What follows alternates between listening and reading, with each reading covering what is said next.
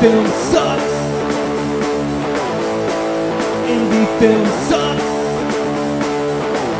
It's the Indie Film Sucks podcast. Yeah.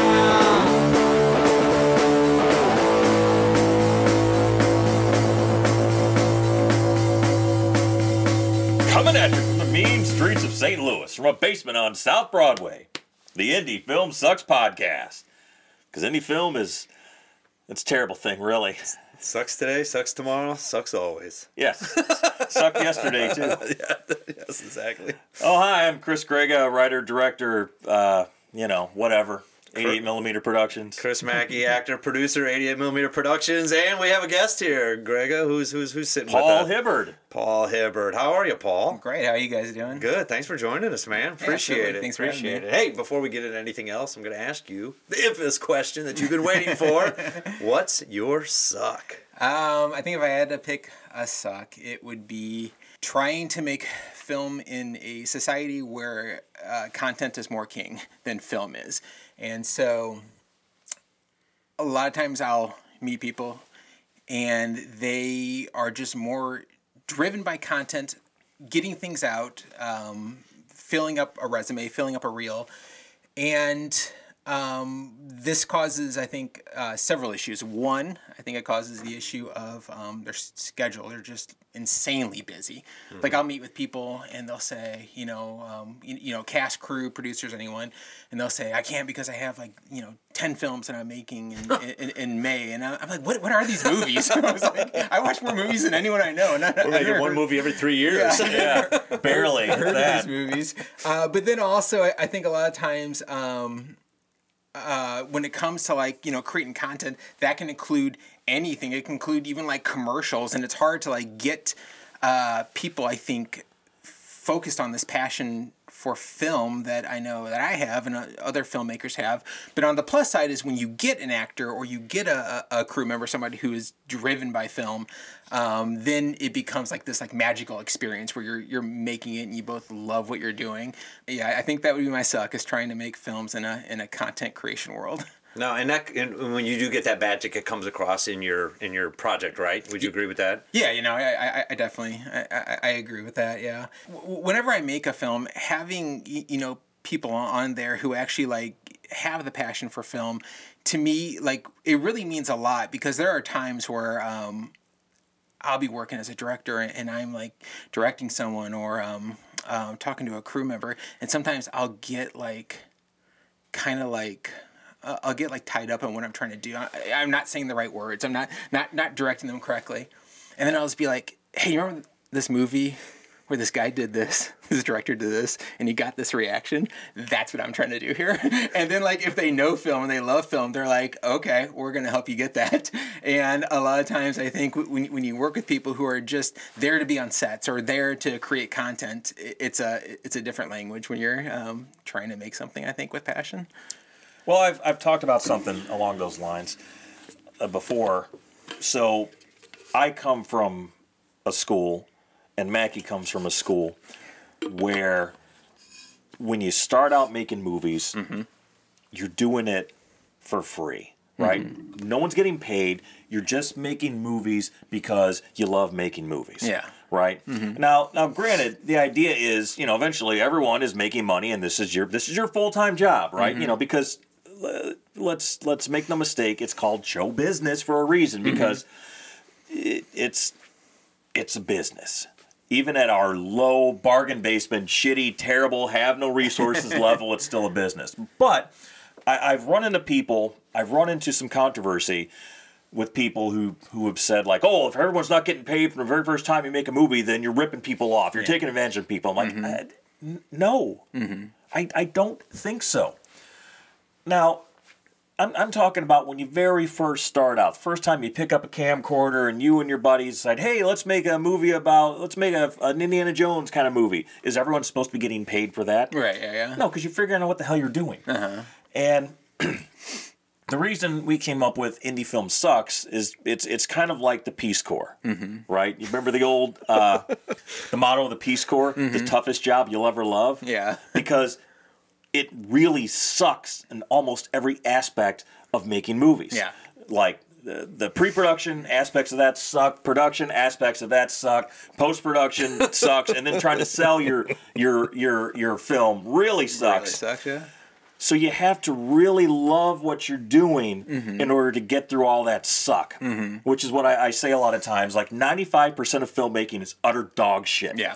But that other 5% is so awesome that it makes it all worth it. Yeah, and I can tell, because I deal with a lot of bullshit here, and I can tell when I really love a project, because there's been other I haven't made anything in 3 years, Okay. and besides, when I directed Some Visitors, which was the spring of 2021, and there's other things that I would create and scripts I'd write, things I get in pre-production, and then I would deal with the bullshit, and I'd be like, I don't care about this film enough to deal with this. So I usually know if I really am sold on something if I trudge through the bullshit to get it made. Yeah, because you're not going to have passion for, as you've said, the ubiquitous Dobbs commercial. Yeah. Right? It's just a gig. Yeah. It's just a job. Yeah. Just like I shoot legal video.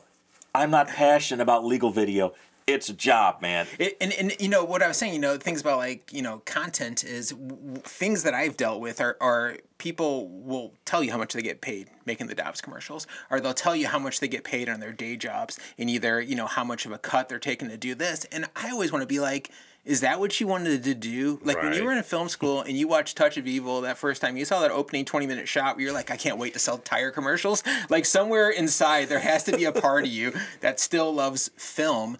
And I feel that, in kind of like this sort of a gig society that we live in where everybody wants to get paid for everything and pay for their time, there has to be that love that you have for film still, that you will do certain projects for either, a reduced pay or something for free because it hits on what you love. It might not be my project. Like you might read mine and say, this is I want to get paid for the Dobbs commercial the same rate I get this, but there has to be something there that you love that connects you to what you were doing. And on times where I've had some people who give me reduced pay, reduced rates. Reduced rates.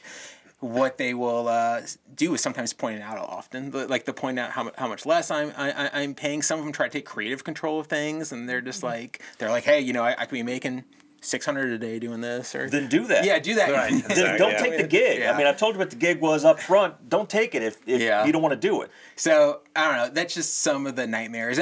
I don't mean to necessarily say it as a systematic thing to everybody in the city, because there are some great people in the city too, but that is a hurdle that I have hit. No, but it's being honest, and that's what this show's about. Yeah. It's just being honest, and it happens. And we all deal with it, and we've all dealt with it. So do you do this full time? I do not. I do freelance work, and I'll do editing jobs here and there. Okay, but, so you're working in the industry, quotation marks, right? Yeah, quotation marks, yeah. I actually just got into that recently. I worked, and this is something I like to point out to people whenever they tell me if I'm lowballing them with rates. For 15 years, up until about a year ago, for 15 years, I worked for the city of St. Louis, and I worked 911. And so I would, my whole film career, I would do films at night and do Dispatch? Dispatch, yeah. Noble, that's noble. Yeah. That's tough job now, seriously. And I would talk to people who have died. I've talked to several people on the phone who've died, and it's a very hard and it's a very stressful job. And people would oftentimes call me a hero, because I think sometimes in America they call you a hero so they don't have to pay you much.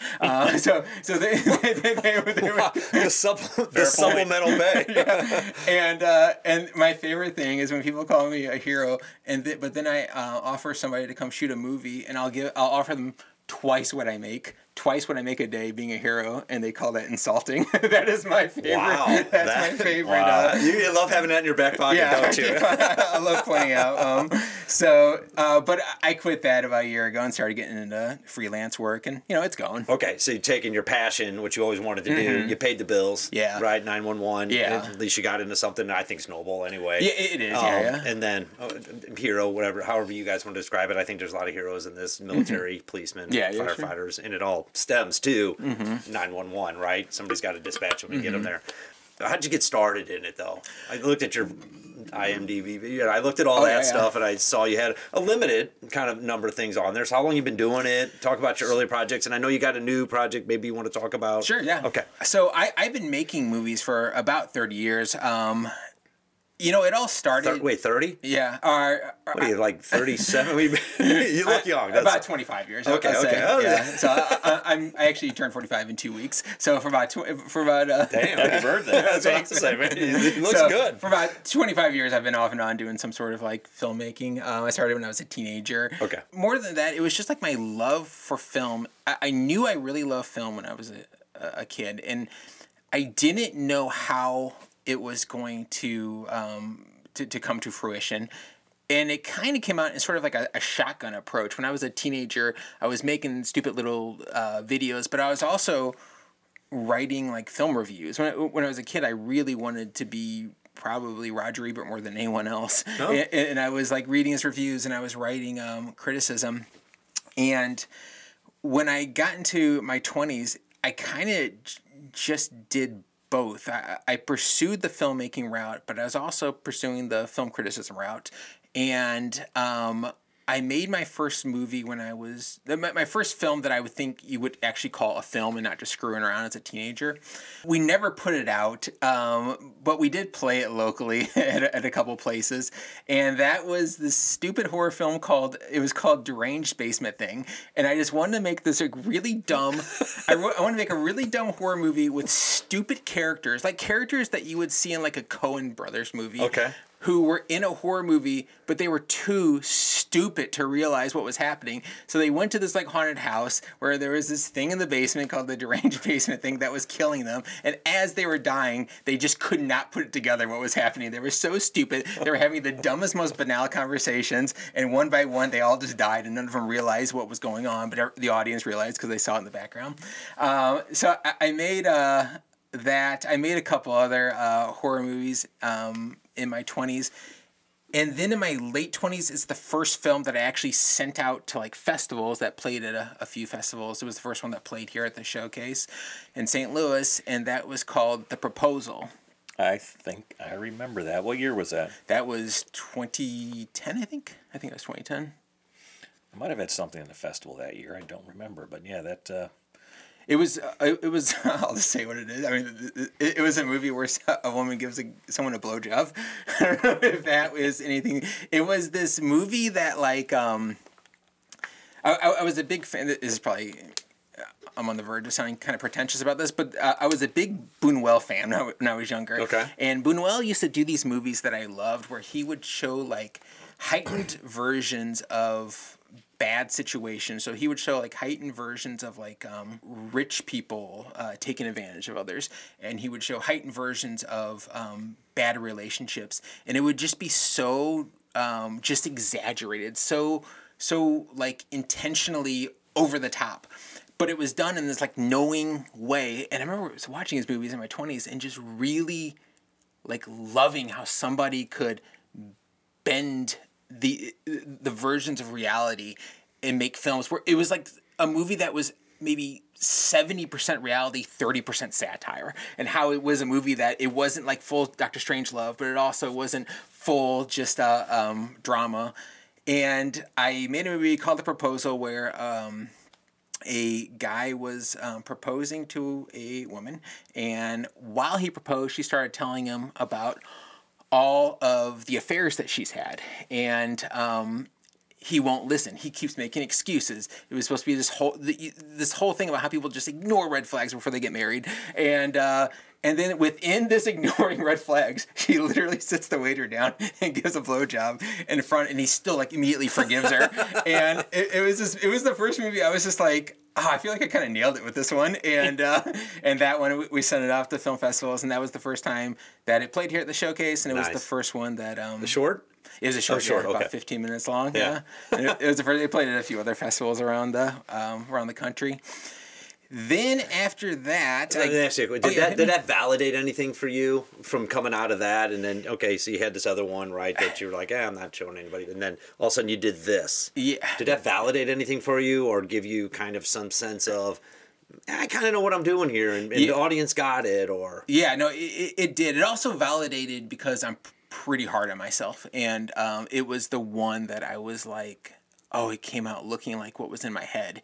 Even like those things like, the stupid Deranged Basement thing. I was so young when I was doing that stuff. When it came out, I was like, oh, this isn't really that funny, because it was so much funnier in my head. And why isn't that funny? And so when I did the proposal, I was like, oh wow, this actually looks like how it looks like in my head. That's always been like a big discussion that I've had. I was like, with bad directors, do bad directors just have bad visions? Like, do they just not understand what a good movie is, or do they have a good vision and they can't get it out correctly? And, that was always like a question that I had, but also a question I had to myself. I was like, are these visions good, or am I just having problems getting it out? And that was the one that came out and I was happy with. It's not always easy to make that transition, right? From your head to the page and then to the screen. Yeah. Right? Sometimes something gets lost between what you're thinking and the page. Mm-hmm. And then sometimes something gets lost between the page and the screen. Yeah. So I would say out of all the stuff I've done, which it's a fair amount of movies, feature shorts and whatever, maybe half of the things, I'm not saying things are bad, but maybe half the films I've made have actually, like, oh, that's exactly what I was thinking. Mm-hmm. A lot of times it's been, it's close. Like, it's not really close at all. But like our last film, Red Night at Skies, that actually, everything that I visualized came out how I pictured it. And that's pretty cool when that happens. Yeah, it is cool. Have you ever had anything that doesn't come out but actually comes out better through a happenstance, or someone nailing it, doing something else and running with it? Yeah, probably the film we did before that, 35 Days. Okay. Yeah, no, if you're talking about Travis's performance and some of the performances in there, I don't know. I thought, I wasn't in your head. True. But I saw how that one was shot because I was on set a few days and how quick that had to happen.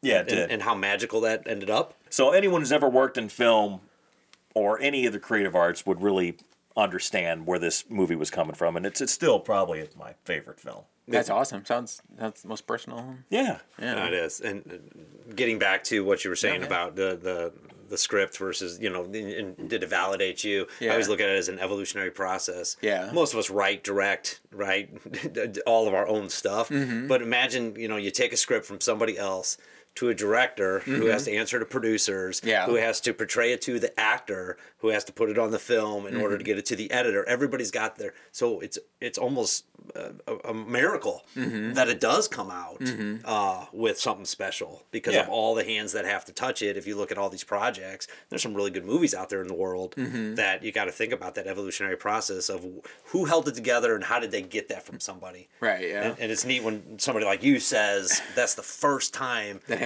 I went, and it got you to the next one, right? I'm sure it did. Yeah, it did.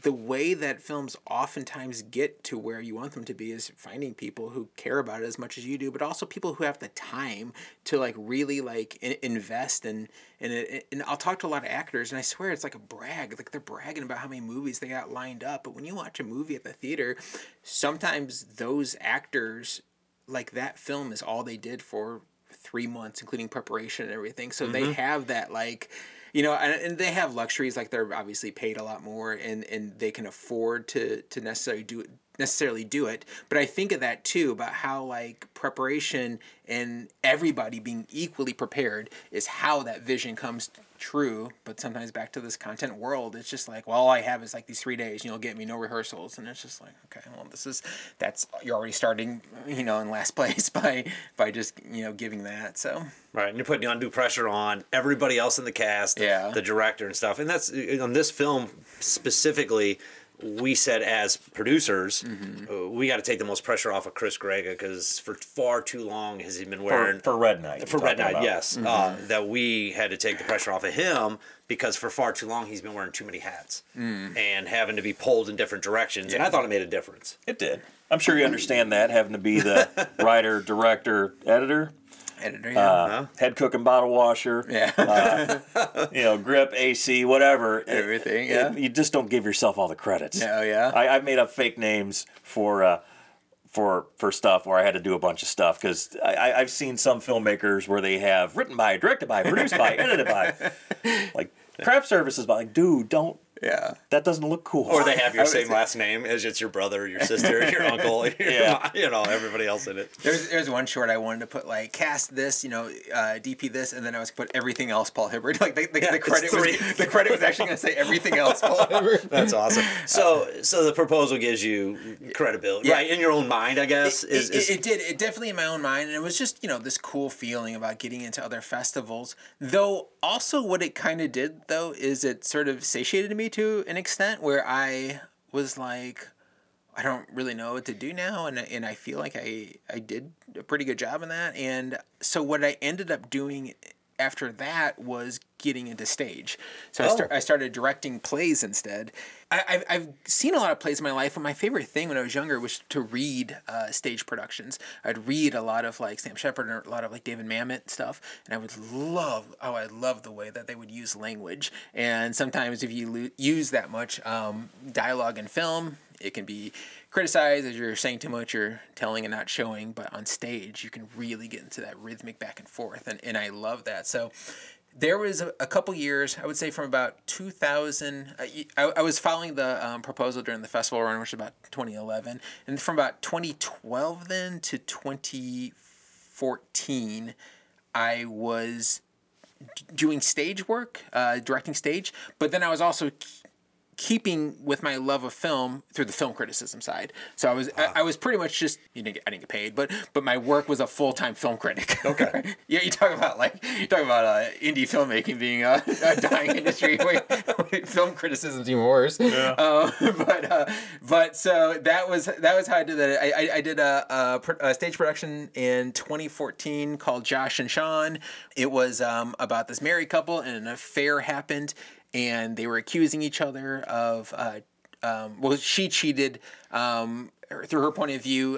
He essentially forced her to. Through his point of view, she was a harlot, and she did this. And I showed it three different ways. I showed it through everybody's perspective, including the person who she had the affair with came on stage through their imagination, and showed it his way too. And that was really influenced by I don't know if you've ever seen Akira Kurosawa's Rashomon, where they showed like a murder through three different ways. So I love Rashomon. It's one of my favorite movies, and I love that way that he uses perspective. So I wrote it. I named the characters Josh and Sean, and it's literally called Josh and Sean because I wanted to sound like Rashomon, and I did this in. You put that together. Yeah, and I'm not gonna lie, that was the most fun I have ever had doing anything. to the point where it was like I was like, I could do this forever, but what brought me back to film is just my love of film. It's so much. I know you said you've done stage, so you might have had different experience, but my experience doing stage was so much less bullshit. And it is. Yeah. It absolutely is. You got a set time, you got it right, everybody knows their stuff, and you get automatic feedback. Yeah. And it just seems like everybody is there. It seems like you build that family quicker just because of everybody. I don't know, it's a different boat. Well, we talked about this. Yeah, we talked about this. What I've said, because I've got a lot of theater friends, and I give them shit. I say, well, when I want to have fun, I'll do a play, because play is fun. When I want to work, I'll make a film. Yeah. Because that's what I've always said. Wow, with the play, all you have to worry about is one medium-wide shot, and that's it. Yep. And that's all you got to do. Well, it only happens once, but nobody cares. The audience doesn't give a shit if you drop a line. No one's going to notice. No one's going to care. I try not to respond to him when he speaks like this. So. I think I got an ally here, so. Yeah. I mean, like, my love of film is intense, and it always brings me back, but my memories of stage are just incredible. There's no other rush like it. Yeah. It's almost like going to the premiere and finally seeing it every single night you do a performance. Yes. And I acted in the play too. And really? It was just everything. And it was just a feeling that I just can't recreate. When I'm making a film, when I'm actually there and people are saying the lines and the action and the drama is happening, it's always just stress. It's always just stress about like losing time and losing. Well, you got the guy clicking. Yeah. But man, when it's happening on stage, it's just electrifying. No, it is, and I've done some stage, and I've directed a little and acted very little, and I enjoy it. But film is where my heart lies. Yeah. Mine too. And apparently that's where you went back to, because there's no money in stage. There is absolutely no money. No money in film. There's no money in film. Like, there's no money. All the money's going one way, and it's But out. you know what you can't do with stage is it takes a lot of trucks and a lot of production to move that whole product. Once you get something on film, all I got to do is make a phone call, get on the internet, and I can sell a lot of it. Yeah, that's true. And there's something about on stage when it's over, it's over. It's so exciting, but it's over. But then you have something like some of my films that have had 2-year film festival runs. That is just like exciting. You're just reliving it constantly, and so I went back to film because it's a little bit of a sad story, but I went back to film because my older brother passed away, and I wanted to do something to honor him, and I wanted to do something sweet. And at that point, and I've gone back to it now, where I don't really do sweet stuff. I tend to do like horror films that are maybe a little bit more violent, or dramas that are a little more cynical. But I was like, I want to do something sweet, and I decided to do something animation too. Oh. And so I did an animation called Tuck, and it's about a kid who is at a school, and this little girl who just lost her mother comes, and there's some mystic parts. He has these like magic pills that can make him look. It can make some look like how he wants the other people to see him. He's able to. So it was this short film. It's online now, and that one I played at a few festivals, and everyone was really, really nice about it. I mean, I think it's good, and I think their response was that was good. But the fact that they knew the backstory, I don't think I was going to criticize that. Yeah. But regardless. That kind of got me back into it, and I was like, oh, I want to do a feature. So then I did my feature I was telling you guys about before we started rolling. Yes. It's called Tuesday Night and Wednesday Morning, and it's something that it was a feature, but it basically had the days of a short. It was very dialogue heavy. It was very much like the same setups and the same locations that you would have as a short. They would we just expanded to like this huge dialogue. So sometimes I have like a little bit of like issues calling it a feature, because even though technically the runtime is over 70 minutes barely, and that makes it a feature, it just felt like we were making a short. And I acted in it too, and I was taking my stage experience and I wanted to act in it. And acting and directing a film is so stressful, and I was so pulled thin in it on it. It played at a few festivals. It played here. It played at the Showcase. The response was good, but again, it's a local screening. It played at some other festivals. But it's a film that I look back at now, and I feel like I was pulled a little bit thin on it. And I feel like it was a learning experience back in the film that I can't try to do. I think maybe my head was like getting a little bit big at that point, because I'd had 2 successful shorts in the last few years, and I did a stage production that was just magnetic, and I was like, I think I can do anything. And then I did this feature, and I was like, I'm happy with it, but I'm also going to learn some things from this too. And so I moved forward from that. I did a couple other shorts. I did one. It's a political like satire, not to get like. Is that the Trump? Yeah. I saw that one went to so many festivals. I bet. We were just screwing around. We just thought it was funny. Yeah. All we did, we thought it was funny that the president was saying witch hunt a lot, and I love Blair Witch Project. I got it. It's up here, but I got the Blair Witch symbol tattooed. Blair Trump. What's it called? Blair. The Blair Trump Project. So that was just think Blair Witch and put Trump in there. We just thought it was funny that somebody was saying witch hunt. We're like, we're gonna make a little satire out of this. We did that in 4 hours, and it went to so many festivals. That's awesome. I could not believe how many festivals it went to. Like, it was just like a joke. It was going to so many. How long was it? 7 minutes long. It was super short. And it played, like, every single time a festival picked it, I was like, what are you guys doing? Like, do you not have other movies being sent to you? But it kept going, and that's when it played at the time. It was what I considered like the most exciting part of my career. Is it played in 2019 at the Salem. And this was at the very end of its run, so it ran through all through 2017, 2018. And in 2019, it played in Salem, Massachusetts, and it played at the 20-year anniversary of the Blair Witch Project. So what they did is they took Blair Witch Project, and they did Blair Trump project together, and they played it back and forth, and the whole cast to the Blair Witch Project was there, and then and afterwards I became I'm Facebook friends with Heather Donahue now, and so you went up there for that one? Yeah, of course. That was awesome. Then I did a short in 2018 called A Really Nice Guy, which I think I can call it a success. It made it a little bit too long. That was like my lesson to try to get run times down, and that was like 25 minutes for a short. That played at some pretty good festivals too. I did one in 2020 called Happiness. That was just a 15-minute dialogue piece. I only sent that to a few festivals. I was just like, this is just for fun. And then in 2021 is when I did what is essentially my biggest one now at this point. And it's a movie called Some Visitors. And that was the one that we can get into the nightmare of making that. But just to give you a summary of it, we shot it in 2021.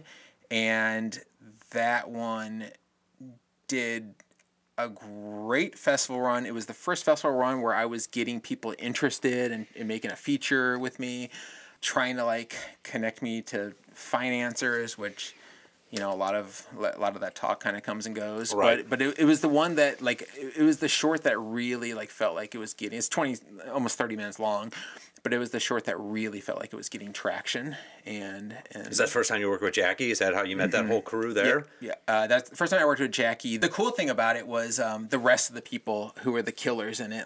So the main intruder, this guy named Clayton, he did 5 movies with me at that point, including Blair Trump, and he did Really Nice Guy. And what was cool is a lot of the intruders were my people, but then we brought Jackie into that. So it was kind of this cool atmosphere where this new actor I never worked with was not only working with me, a new director, but it was my people were tormenting her, and that was part of the experience. But I loved working with Jackie. She's outstanding, and she's the lead in my new film too. So that was 2021, and I took a few years off, partially because it was so stressful making Some Visitors, partially because Some Visitors had such a festival run. It was almost like full-time work, just going out to festivals and sending it off and doing pieces for festivals, and partially because I just hadn't found anything that I was really passionate about. So I was before you get into your next project, which yeah. we can launch into here, because I know you got another feature that you kind of announced, and you just said Jackie was in it, which is awesome. We had Jackie in Red Night of Skies, and yeah, she was great. So we always talk about how you kind of grinded your teeth, you paid your dues. Did you feel that as you were coming up, you had to do these other shorts to make the mistakes in order to make the next project or have the confidence to make it? Yeah, I think I did through a couple ways. One, for myself, I needed to prove to myself that I could do these things, and I needed to, I think, build the confidence to do films like Some Visitors, which is kind of an audacious swing, and that would be the kind of movie that I would not make when I was younger without paying those dues. And then also I needed confidence on set. I remember when I first started, I was just so scared to tell people what to do on a set. I was so scared to direct people, and it was this feeling that I'd never been on set. A lot of times when you work with people, they have been on so many. I remember one of my first films, this was my experience with some St. Louis crew, that they're more into the formalities of set procedures in life than they are about making good films. But I remember, as long as we follow the rules on set. Yeah, as long as they follow the rules. But also when they do show off things that they've seen on bigger sets. I always talk about St. Louis and the aughts to the 2010s, early 2010s, were people who went to Los Angeles and got coffee for people and then came back and told us they were all from Los Angeles and they know how sets work. Is that where the phrase comes? I had a cup of coffee. That probably is. But I remember this one guy is when we were doing one of those first horror shorts, and we had a close-up insert shot of a real knife, and I pulled the knife out just to hand it to somebody so we can get the shot. And when I pulled it out, this guy, who I guess has been on a lot of sets, he wanted to show off.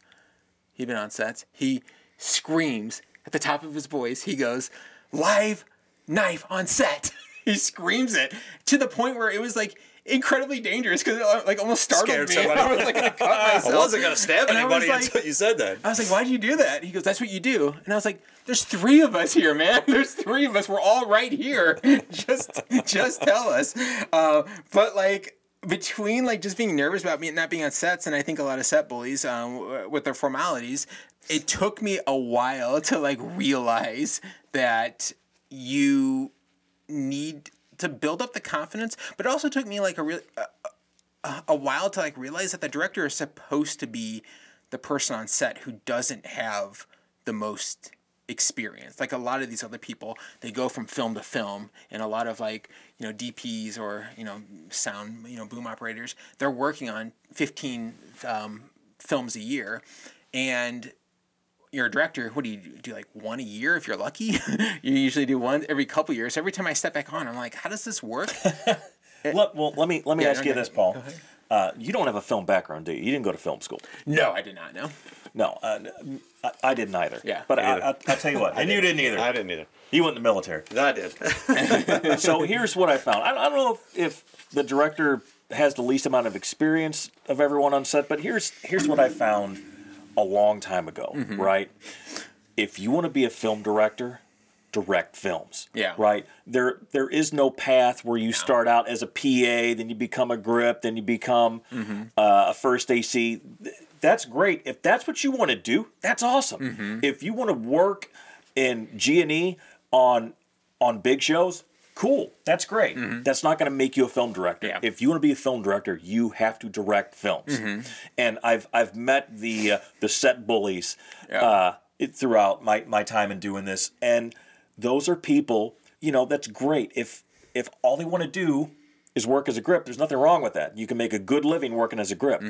But you're not going to be a film director by doing that. That is not the path to that. There's only one path to being a director, and that is directing. Yeah. If you ever had those guys who are like, they might not necessarily say it, but you can just tell from their demeanor and their attitude that they think they could direct this better. Yes. I get that all the time. Yes, I've met that, and a lot of DPs suffer from that director envy syndrome, I guess I like to call it.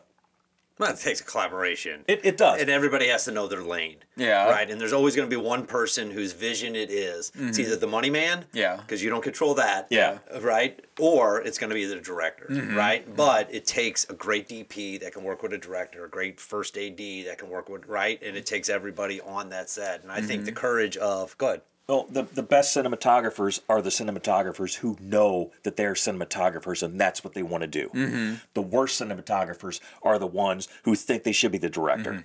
Yeah. It's like, well, actually, what we should do, that's not your fucking job. Yeah. Your job is to light it and shoot it. My job is to make the action happen. Yep. But yeah, stay in your lane. No, I can't agree with you more on that, but I think it's encouraging to see, like when you say directors should direct, that you did it. Yeah. That you said, I want to do this, and come hell or high water, I'm making this piece of crap, because, right, by your self-admission, they were not good. We got some crap. I've never made a film. I only acted in them and produced them, right? Consider yourself lucky. Right. I've never sat there, but I see the torment now, and I see the torment, and I see where I do have a professional, and I always go back to Kathleen, our wardrobe person.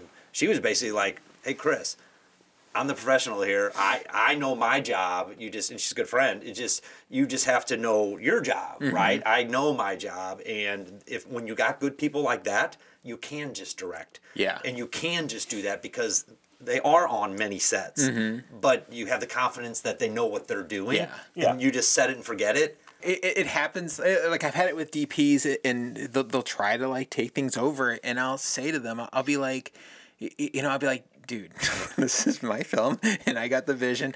And then they'll get into this whole thing where it's like, where people just try to like break down the auteur theory, and they're just like, oh, you know, you're not into like collaboration on a film set. It's 100 different people giving ideas, and I had one guy who was like, he was like, you know that like collaboration is the spice of life, and I'm like, I don't think that's a saying. I think you're mixing up other sayings. But I was like, there is an old saying that when a committee tries to create a horse, they create a camel instead. And I was like, this is what I was like. And these sets that you're talking about, don't talk to me like I don't know how this shit works. Like when I was younger, I didn't know how it worked, and even though I haven't been on as many sets as a lot of people, what I feel like I know, and this is from my criticism background, is film very well. And I listen to interviews with like famous filmmakers. And this is the one thing that I've dealt with St. Louis Film Bullies. And this is what I say to like young filmmakers. I was like, they're going to tell you this isn't how you do it.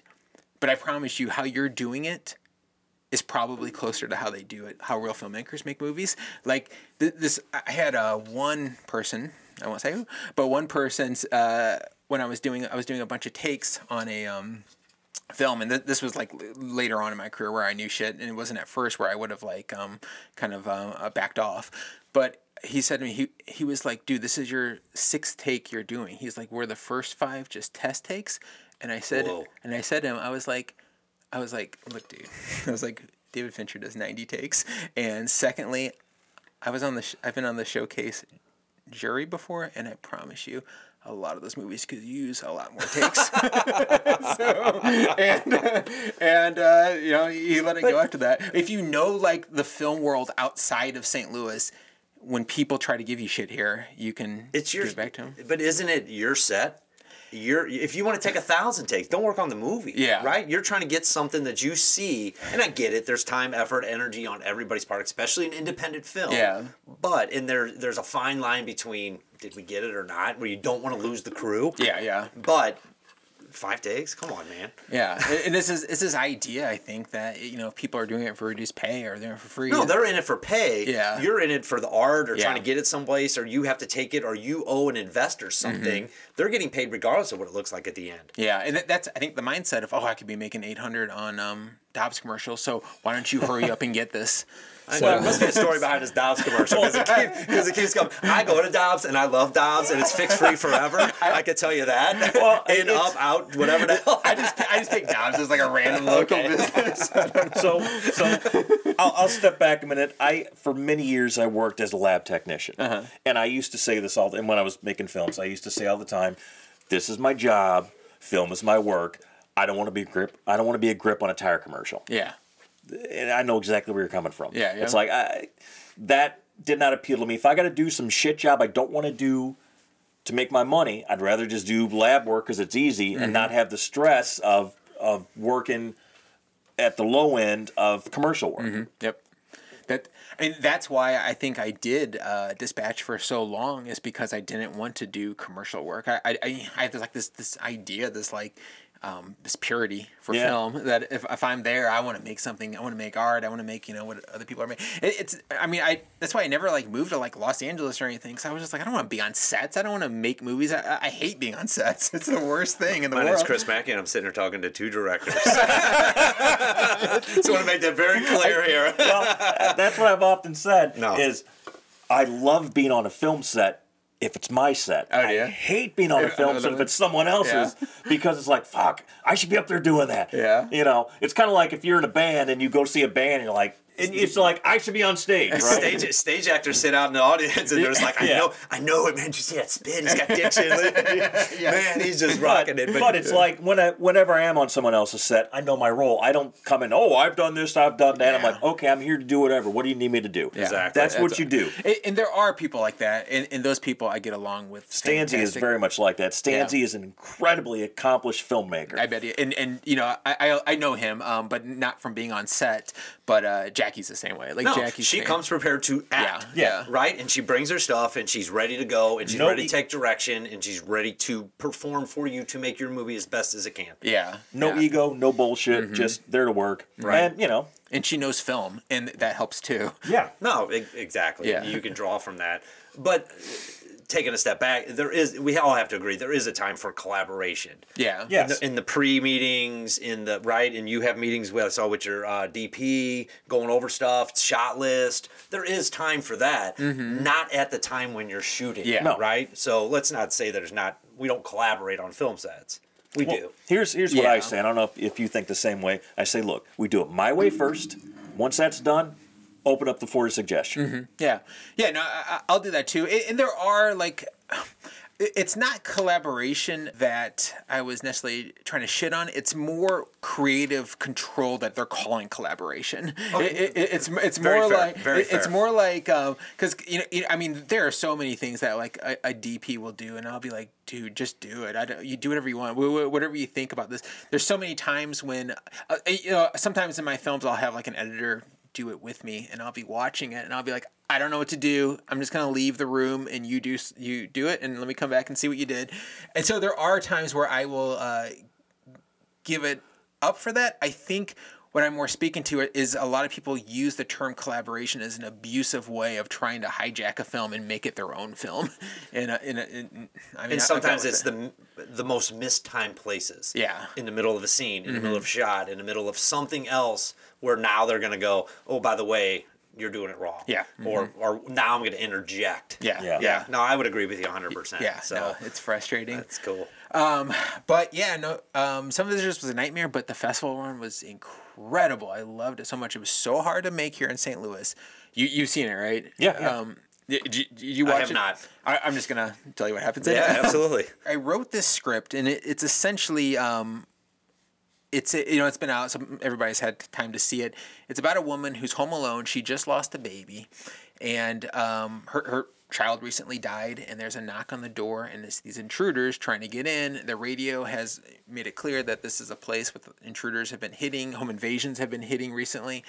It's this situation where they're tormenting her, and I'm wanting the viewers to really feel for her, really want her to fight back, because they're using language that feels sort of like maybe like gaslighting. Like this one part where Clayton, the main villain, he was like, after he's clearly fucking with her, he's like, dude, I'm just messing with you. It's not that big of a deal. It's very just passive aggressive stuff like that. Stuff that hopefully gets under people's skin. And then all the intruders get in there, and it turns into this big brawl, this big fight, and she's tougher than they expect. It's more of a fight. I'm hoping that the red herring as to why she's so tough is because she just lost a kid and she doesn't have anything to worry about, and she just fucks these people up. She gets fucked up too. She gets stabbed in the eye. She gets her nose broken. It is pretty violent. It's I was thinking special effect. That's all. Yeah. Practical effect. How'd you do that? Logan, I don't know if you know Logan Cole. He did the effects on it, and he did some really awesome stuff. When she gets stabbed in the eye, I wanted like Fulci-inspired eye stabbing going on there. And then after this whole situation where hopefully, if I pulled it off, and from the response sounds like it did, where people are rooting for her and you feel like she's won, then we see these flashbacks that she is actually a home invader too. And she got there first, and she not only killed the whole family, but she killed the baby. And the audience has been rooting for a baby killer the whole time. So it was this thing where I was like, I don't want to make a movie that's just storytelling. I want to make a movie that is viewer culpability. I want to mess with people so much. One of my favorite movies of all time is Carrie. And what I love about Carrie, I think a lot of people don't watch Carrie the same way I do. What I love about Carrie, it's this girl being bullied, and you want her to fight back. You want her to kill everybody because you can tell she has these powers, and you want her to kill everybody until the prom happens. And then when the prom happens, the people who have dropped the bucket on her, they're gone. John Travolta and Nancy Allen, who play those characters, they're gone. Everybody in that gym feels terrible for her. Everybody's like, you've gone too far. And I've watched Carrie so many times. I am always like, when that scene happens, I'm like, don't do it. Don't do it. Everyone's on your side. And then she does it, and I feel guilty because I wanted her to do it the whole movie. And so I wanted to recreate. Well, you wanted to get the people that aren't there anymore. Yeah, I want to get them. John Carpenter's which eventually she goes and kills them by crashing their car. But I really like just that feeling of viewer culpability I wanted. And so I've never seen it. Okay. Is there a part in the movie where the audience all knows at the exact same time, and there's an audible reaction? Yeah, it's a scene after she's killed everybody. She goes to a chair, and her face is just fucked up. Jackie's face is just really fucked up because her eye got stabbed, and she takes a picture of the baby, and she's staring at the baby, and then she looks up at a photo, and there's a push-in of a family in the photo, and she's not in it. in that moment. And people just go, yeah. you bastard! You got us! It's like a slow reaction, though, because we start a little bit further and we push in, and people are like putting it together as it's getting closer. And I think even after you see it, some people haven't fully put it together until we go to the flashbacks, and then you see the real mom is wearing what she's wearing. And unfortunately, I guessed the ending before it got to that point. You guessed the twist? Okay. Yeah, I'm like, I bet Jackie's actually a bad person. You know, I feel like in St. Louis, I'm at a little disadvantage because everybody knows that she usually plays psychopaths. So, Well, I mean, I wasn't thinking Jackie. I was thinking of this character. Yeah. It just kind of like, wait a minute. There's going to be some bullshit. This is too clean. This is too something. Yeah. Something else. There's got to be a twist here. I was super paranoid that was obvious because when you watch the second time, it's really obvious. Like she doesn't like. First of all, the wedding ring in the jersey doesn't fit her, and then secondly, it's things like she doesn't know. Like Clayton asks her where a sculpture in her house is from. She doesn't know the answer. It's all these like little things that the whole time watching, I'm like, this is obvious. But honestly, until talking to you, I've never had anybody say that they guessed it. So I think it was the sculpture that tipped it off for me. Yeah. But I will say this: I've watched a lot of fucking movies. Yeah. And nothing pisses me off more when someone says, "Oh, you're gonna love the twist in this movie." Like you just fucking ruined it for me because now I'm gonna figure it out. Right. saying there's a twist is Yeah. No, and then you're looking for it the Yeah. entire time, and you're not even watching the movie. So You're just, for most normal people, they didn't see it coming, but I'm an asshole and I've just seen a lot of movies. You gotta so figure it out, yeah. I'm thinking, oh, wait a second. So Yeah. no, I think it's great, and I think that's the filmmaker sitting in the back, listening to the whispers, Yeah, just seeing if Yeah. it's spreading. That's got to be a thrill for you sitting back because it was such a good short. Was it short, right? Yeah, it's about 30 minutes long. Some festivals called it a feature and some called it a short. I don't know. Hey, Chris, what is the time on a feature? man, I hope you were not a judge in 2016. No, I was not. Because we've had this other filmmaker, Nathan Creamy, on the show a couple times now. He's a really good dude. He's a great dude. Anyway, our feature 35 days. This was 2016. There were 3 features in the showcase, and they had the awards set up. Movies 20 minutes and under, movies 21 minutes and up. Yeah, that's how they have it, Nathan's 21-minute film won, and I was like, man, I would not have given a shit if one of the other 2 features would have beaten us. But goddamn, it really sucks to lose out to a short. Yeah, and even if they set that, Chris or whoever sets that barrier, I think it should also be up to the judges to be like, because when I was a judge on there, if a movie was 25 minutes long, I would hold it against it. So as a judge, I wasn't saying that like, I looked at a 90-minute movie, I looked at a 25-minute movie, and I wasn't being like, oh, they're both called features. In my mind, I'm like, if you can keep it this Going for 90? Thank you. Yeah. So, which has a lot more to it. so that, I don't know who the judges were back then. But I've had a lot of... Did you ask Wyatt why it's usually a judge? He, No. It was fun because this podcast has allowed us to meet these people, find out how cool is hell, and he's just like, oh man, and he goes, by the way, it went on to do great things, and I was just like, good success for you. Yeah. We're gonna remaster ours and get it out there, now, buddy. the St. Louis film critics have been no real fan of any of my stuff. Yeah, I was thinking of that because I mentioned earlier I was into criticism, but I've never reviewed one of yours. It's okay. I actually haven't reviewed really any local films. Most of the stuff I review is just stuff that my site gives me. But so you've had some rough experiences with film critics. You can put a review together for Red Night when you watch it in your basement. Okay, yeah. If you want. Well, I usually do that when it gets closer to the festival to promote it. I'll do like write-ups for everything. Yeah. Yeah, locally, people have not been kind. I mean, we've won best costumes and audience choice. More than once. Which every director wants to take that home. Yeah. We've done okay outside of St. Louis, but locally, well, no, that's why we're excited. Red Night's gotten a few festivals, so we're starting that run now. Mm-hmm. Getting outside, and that's what I was going to ask you. Has your whole experience really been, except for a couple of them that have gotten, like the Salem one, has your whole experience been St. Louis? No. Cast, crew, world? In terms of like my cast and crew, it's a mix. I use a lot of like out of towners to do post work. My composer's in LA, and he's he does some work. She's actually done some pretty big films too. My FX people, they're out in LA too. So I just do like a mix where I'll use like local people usually for photography, and then I'll use other people for post work. But in terms of like the success of films, I mean, you're showing here, is trying to get it out and blossom from here, from your hub and spoke kind of.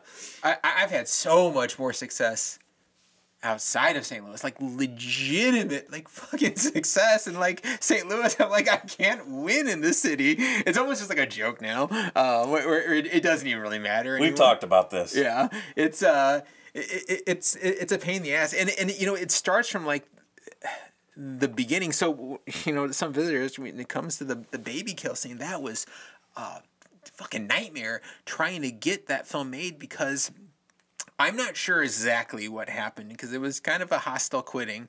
But wait, is this the suck that somebody mentioned in your Facebook post? This is I knew we'd get to it. Without even asking. Look at you even went there. Well, because it kind of like leads to the next chapter of my life. But tell as much or as little as you want. I'll tell. I'll probably not name names, but it was a situation where I don't know what exactly happened on their end, but the first draft of my script I wrote, it doesn't end in a baby kill. It just ends. It ends with her murdering the family, which includes like kids who are like 9 or 10 years old, and you don't see it. You just go into a room and you realize everyone's dead.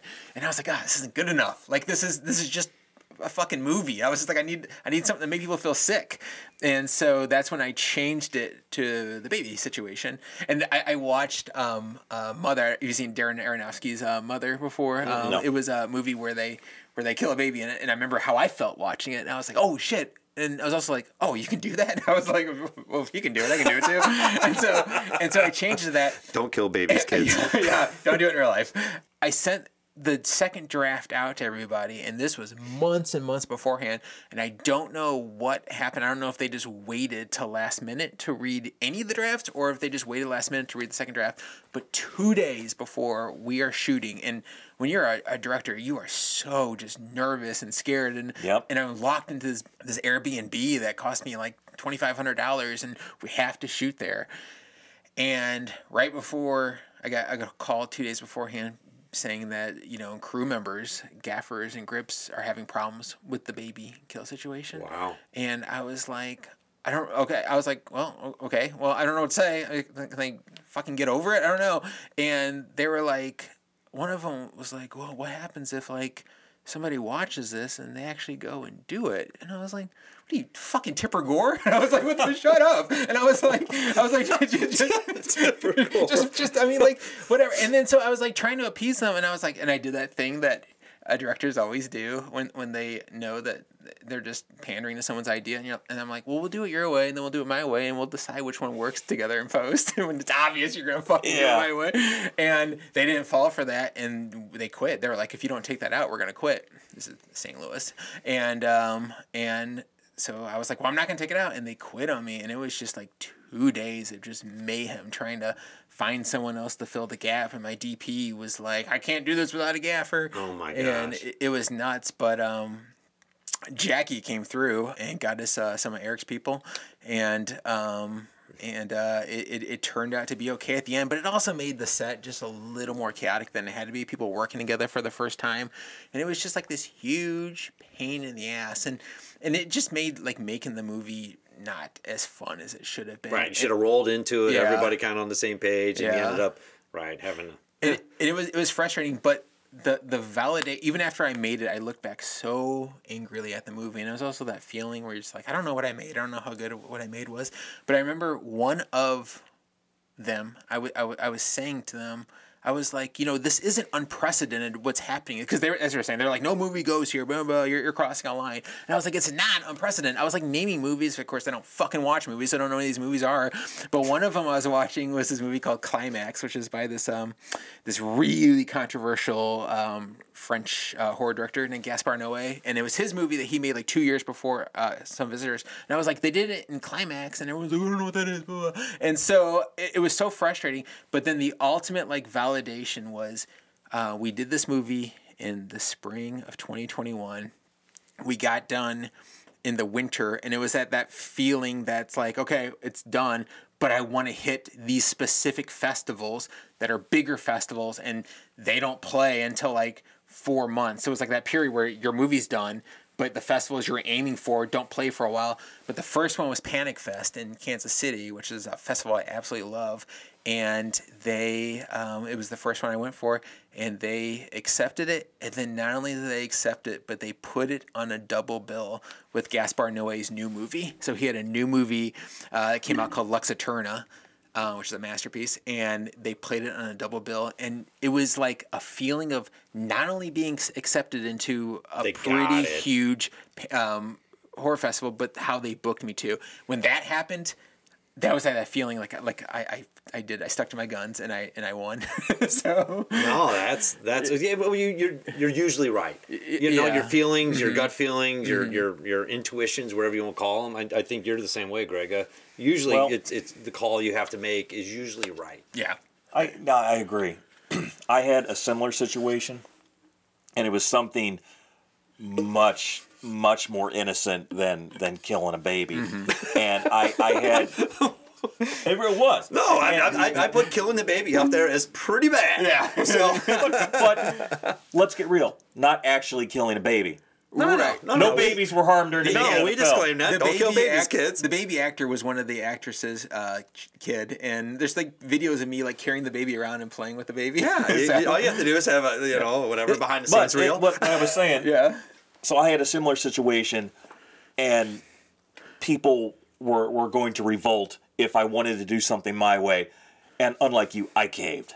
Oh, well, is there, do you know what it was? Or can you say what it is? It was a 48-hour film of all Stay things. tuned for episode 40. People are pretentious about that. And it was basically a movie about two brothers making some cheesy, shitty exploitation film, and we just needed a filler background scene, and it was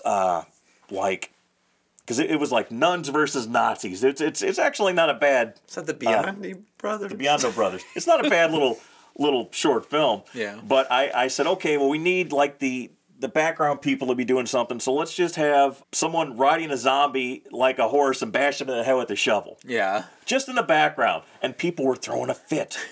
Like, oh, we can't do that. And finally I was like, all right, fuck it. We'll come up with something else. Because it was a whole ordeal. So I can only imagine the horse shit you went through 2 days before the shoot. Yeah, it was frustrating. And I can't believe they revolted. But I mean, I don't know if that's just a thing here or what. But I don't know why people are just like so like... See, they forget about going, it's just a paycheck at that point, yeah, right? Yeah. Where's all these people just collecting paychecks? Yeah. Now they care about the project? Yeah, now they're like worried about putting something that's going to, whatever. I don't know. It was like really frustrating. And that's that kind of thing too, where it just really helps if people you work with know film, because what they think of one thing is because all they watch is like fucking TV and something like that. So if they actually like watch like films, they would see that like the places you're trying to go aren't quite as unprecedented as I think they are. Yeah, and I saw the movie, and it's very tastefully done. Yeah, we tastefully killed that. If you could do that tastefully. Yeah, tastefully killed that. You nailed it. Yeah. Well, yeah. But it's not, it's graphic, but it's not like it really is. The actual process of it too, of actually killing the baby, is what you see is Jackie's hand goes on the baby's head and snaps the neck. So how he did it was, we did that fake space where, we're throwing punches or whatever. If you film it from behind, you can fake it. It looks like contact. And we did that where Jackie went to the baby's face right here, but was like this far away, and all she did was just turn her hand like this several times. The baby's got no idea what's going on. It was just like watching the hand go back and forth. And then then my FX guy said to take the baby and then just turn like this, and he's like, I'll put it together in post. So that's what I did. So I take this baby, and I'm like turning, and the baby's laughing while I do it. And then I picked the baby up and like held it, and it was just like the baby has no idea and thought it was just like this fun little ride. And then it comes together in post, and then you see it snap. Yeah, of course. I mean, yeah. I love the shock value. Yeah. Remember we talked about that when we were building kind of our platform and our what we were going to try to do is you need that shock thing. What's that movie where the guy gets his teeth busted out on the curb? American History X. Exactly, right? I'm still talking about that scene, right? Yeah. Mm-hmm. That hurt my teeth. Yeah. I don't care who you are or what you did. Yeah. That kick to the head with doing that thing, that hurt. Yeah. But I remember it. that's a scene, and you took the risk. Yeah. I think it paid off. Yeah, I think so too, and especially if you're rooting for her too. It's like, oh, you're rooting for one person. Besides the fact, okay, yes, Yeah. it's violent. It shouldn't happen. Mm-hmm. It shouldn't. But that's the part of the movie that you're trying to get across the entire thing. If that doesn't happen, it doesn't make her as evil. Yeah, exactly. Yeah. So So talk about. Yeah, I was just gonna say, let's wrap up with what you got going on coming up. Yeah. So I have a feature. Oh, one quick thing also. Yeah, no, your time, buddy. Is I started my own film festival with some visitors because it was just such a hard experience making it. I was like, I wanted to play under my terms, so I created my own film festival for it called Hysteria Fest, which first played in 2022, and it was really just supposed to be for me to play my own movie. But then when I was doing the festival run, I kept like meeting these filmmakers and watching these movies, and I would just be like, hey, can your movie play with mine? Can your movie play with mine? Sweet. And then at the end, we realized we had a festival. We played at Arcaden, which is a theater over in Beeville Mill, which is kind of close to here, and we played there. It sold out, and then I was like, oh, let's do it again next year. So we did it this year too. This year just a festival, no movie. I was just a curator, and so we're doing that again this year in June. So Hysteria Fest is just like this accidental horror festival that I created because of the response of some visitors, and I wanted a protective way to play it here in St. Louis. Did we get an Gregor? We submit? I don't know. You guys submitted. We submitted. Okay. Yeah. All right. Are you going to announce anything here today, Paul? Guess we'll find out. You'll find out. Sorry, but, buddy. No, you'll find out. But just for any like local St. Louis filmmakers, if it's a St. Louis movie, there's a really good chance. I have a bunch of films right now that are sitting there. I haven't had a chance to watch them, but I know they're St. Louis filmmakers. We're trying to get as many in as we can because I want to make a change in the St. Louis film scene, and I want to make a place where people come out and they meet each other, and it's a situation where, I just want like an atmosphere that protects filmmakers and they don't have to deal with the shit that we deal with. So it's a situation that we're going to get as many St. Louis films in as we can. But so I started that, and then I'm making this new film. We just announced recently. It's a feature film. It's called Ripper to Shreds. Okay. Which I know has a very aggressive title, but it's actually not a horror movie. It's a film about a filmmaker, and the filmmaker is played by Jackie, and this is probably like the ultimate indie film sucks film because it is a movie about a filmmaker who is just so discouraged with filmmaking, and she's so discouraged with the direction of film, and she hates her new film. She hates being like bombarded over by crew and producers, and at the same time she has a relationship with a boyfriend that she loves, but her sex life is not very fulfilling. And so what she does is to get a break from both the sort of like sanitized state of filmmaking today and from this relationship that she's not sexually satisfied in, is she convinces him to open the relationship so she can explore the world of kink. So that is the story, and it's a film that we're essentially trying to do with sex what we did with violence and some visitors.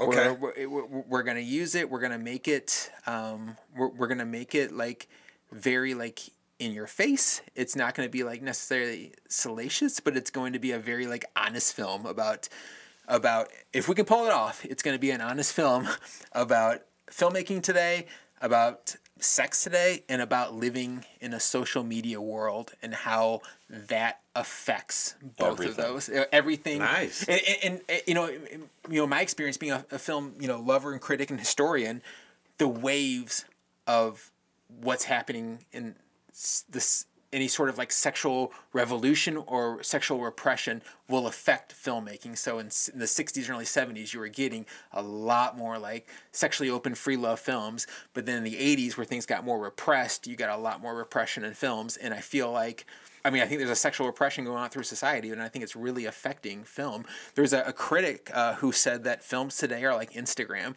where everybody looks really good, but nobody's fucking in them. And I feel like that's true. And so it's a film that has these two threads, but if we can pull it off, those two threads will rhyme with each other, and they will both kind of fit. No, I'm excited to see Jackie in something outside of what she's known for, right? Getting a great reputation in the genre for horror and, that Screamfest and all that kind of stuff. Yeah. So I'm excited for that. Mm-hmm. So good kudos for you no, for writing something that she's excited about getting in, that it sounds like it's got a lot of character and depth. And, It does. It's a lot of like naturalism with the acting too. It's a situation where I'm just like, I'm trying to write things that don't always just sound rigid. And, you know, when I'm writing some visitors, everything they say has to carry a detail along, and I'm trying to write things that's more just like banter, more naturalism. And I can hear like a French theme or something. You know, I just see this like kind of shot in the shadows. I'm trying not to get too pretentious again. I do. I just see this being kind of a, you know, one of those cult classic films where. And she's going to be great in it. And then to really help with that too, her boyfriend is this local actor named Larry Claudin, who's more in that style of like, I guess, more natural acting. He's got an improv, sketch comedy background, so he will also kind of be leading that direction. Okay. The film goes in. So man, and when do you think? Where are you at in the process? We have it. We're in pre-production right now, and we're looking to shoot in April, May this year. Yeah, you filmed it yourself, launching anything on this, or what are you doing? Well, oh yeah, so we're going to. What we're saying is that the movie's going to happen no matter what, but we're going to launch an Indiegogo actually on my birthday, which is in a couple of weeks on February 7th. We're going to launch an Indiegogo, and I'll put it all over my socials. And if anybody can give any money, we would just really appreciate it. It would just help with the burden of the film. It would help, you know, a lot of the actors and crew, they've already agreed to do the film at a very, very reduced rate, sometimes no rate. But you know, if anybody can donate, it at least helps me pay them a little bit more, so I don't feel terrible about that. So, but no matter what, the film's going to happen. No, and when we see it, we'll push it along from our side. Awesome. And the timing of this, we'll make sure that we mention it again. Sure. We try to. Sometimes we mention, you know, what people got going on. Yeah, we had a nice run of people that were putting out films and different things. So we'll try to make sure we watch social media to try to pump some of the things you're doing as well with who we got. Our 101 subscribers. That's right, baby. Tell one person. Hey, each one gets $10. $10. Yeah, that's all I'm saying too, man. Yeah. Paul, man, I really appreciate it, man. I never met you before. Yeah, it was great hearing your story and meeting you. Wish you all the success. You know, hopefully the St. Louis community became a little smaller today. Hopefully, yeah. So, I really appreciate you guys having me on. Oh, not a problem. So we covered a lot today, Greg. And we're looking forward. Hang on, we're looking forward to Hysteria Fest. Mm-hmm. Oh yeah. And I want to say we need more festivals in St. Louis. Yeah, we absolutely need more festivals. Yeah, and you know, it's technically a horror festival, but I'm telling anyone in St. Louis, if you do anything that's just remotely horror adjacent, anything transgressive, anything that pushes the envelope, if you send me something and it doesn't fit, I'll just be like, it doesn't fit, but I'll give your money back. So like, that's honest. Yeah. That's beyond honest. Yeah. I've never had that happen at any festival. Now, if you send me something that fits, but it sucks, you're not getting your money back. What are the dates of the festival? And is it a weekend? Yeah, it's going to be Thursday through a Sunday, and it's the last weekend of June. So I think it's the 26th or the 30th, but the last weekend of June we're playing it. Great, man. That is completely awesome. So you'll have a film coming out probably by then? Yeah. Or already out? It'll be in the can. My goal is to shoot it and then take 2 months of a break and work on the festival, and then when the festival's over, I'll get to post with the because you're really not timing it out for Halloween. No. For that film. Not for this. Awesome. Awesome, man. That is awesome. We covered a lot tonight, Greg. You know what else is awesome? What's awesome? When we talk about the highs, the lows, and the in-betweens of true independent filmmaking. On the Indie Film Sucks podcast, brought to you by 88mm Productions.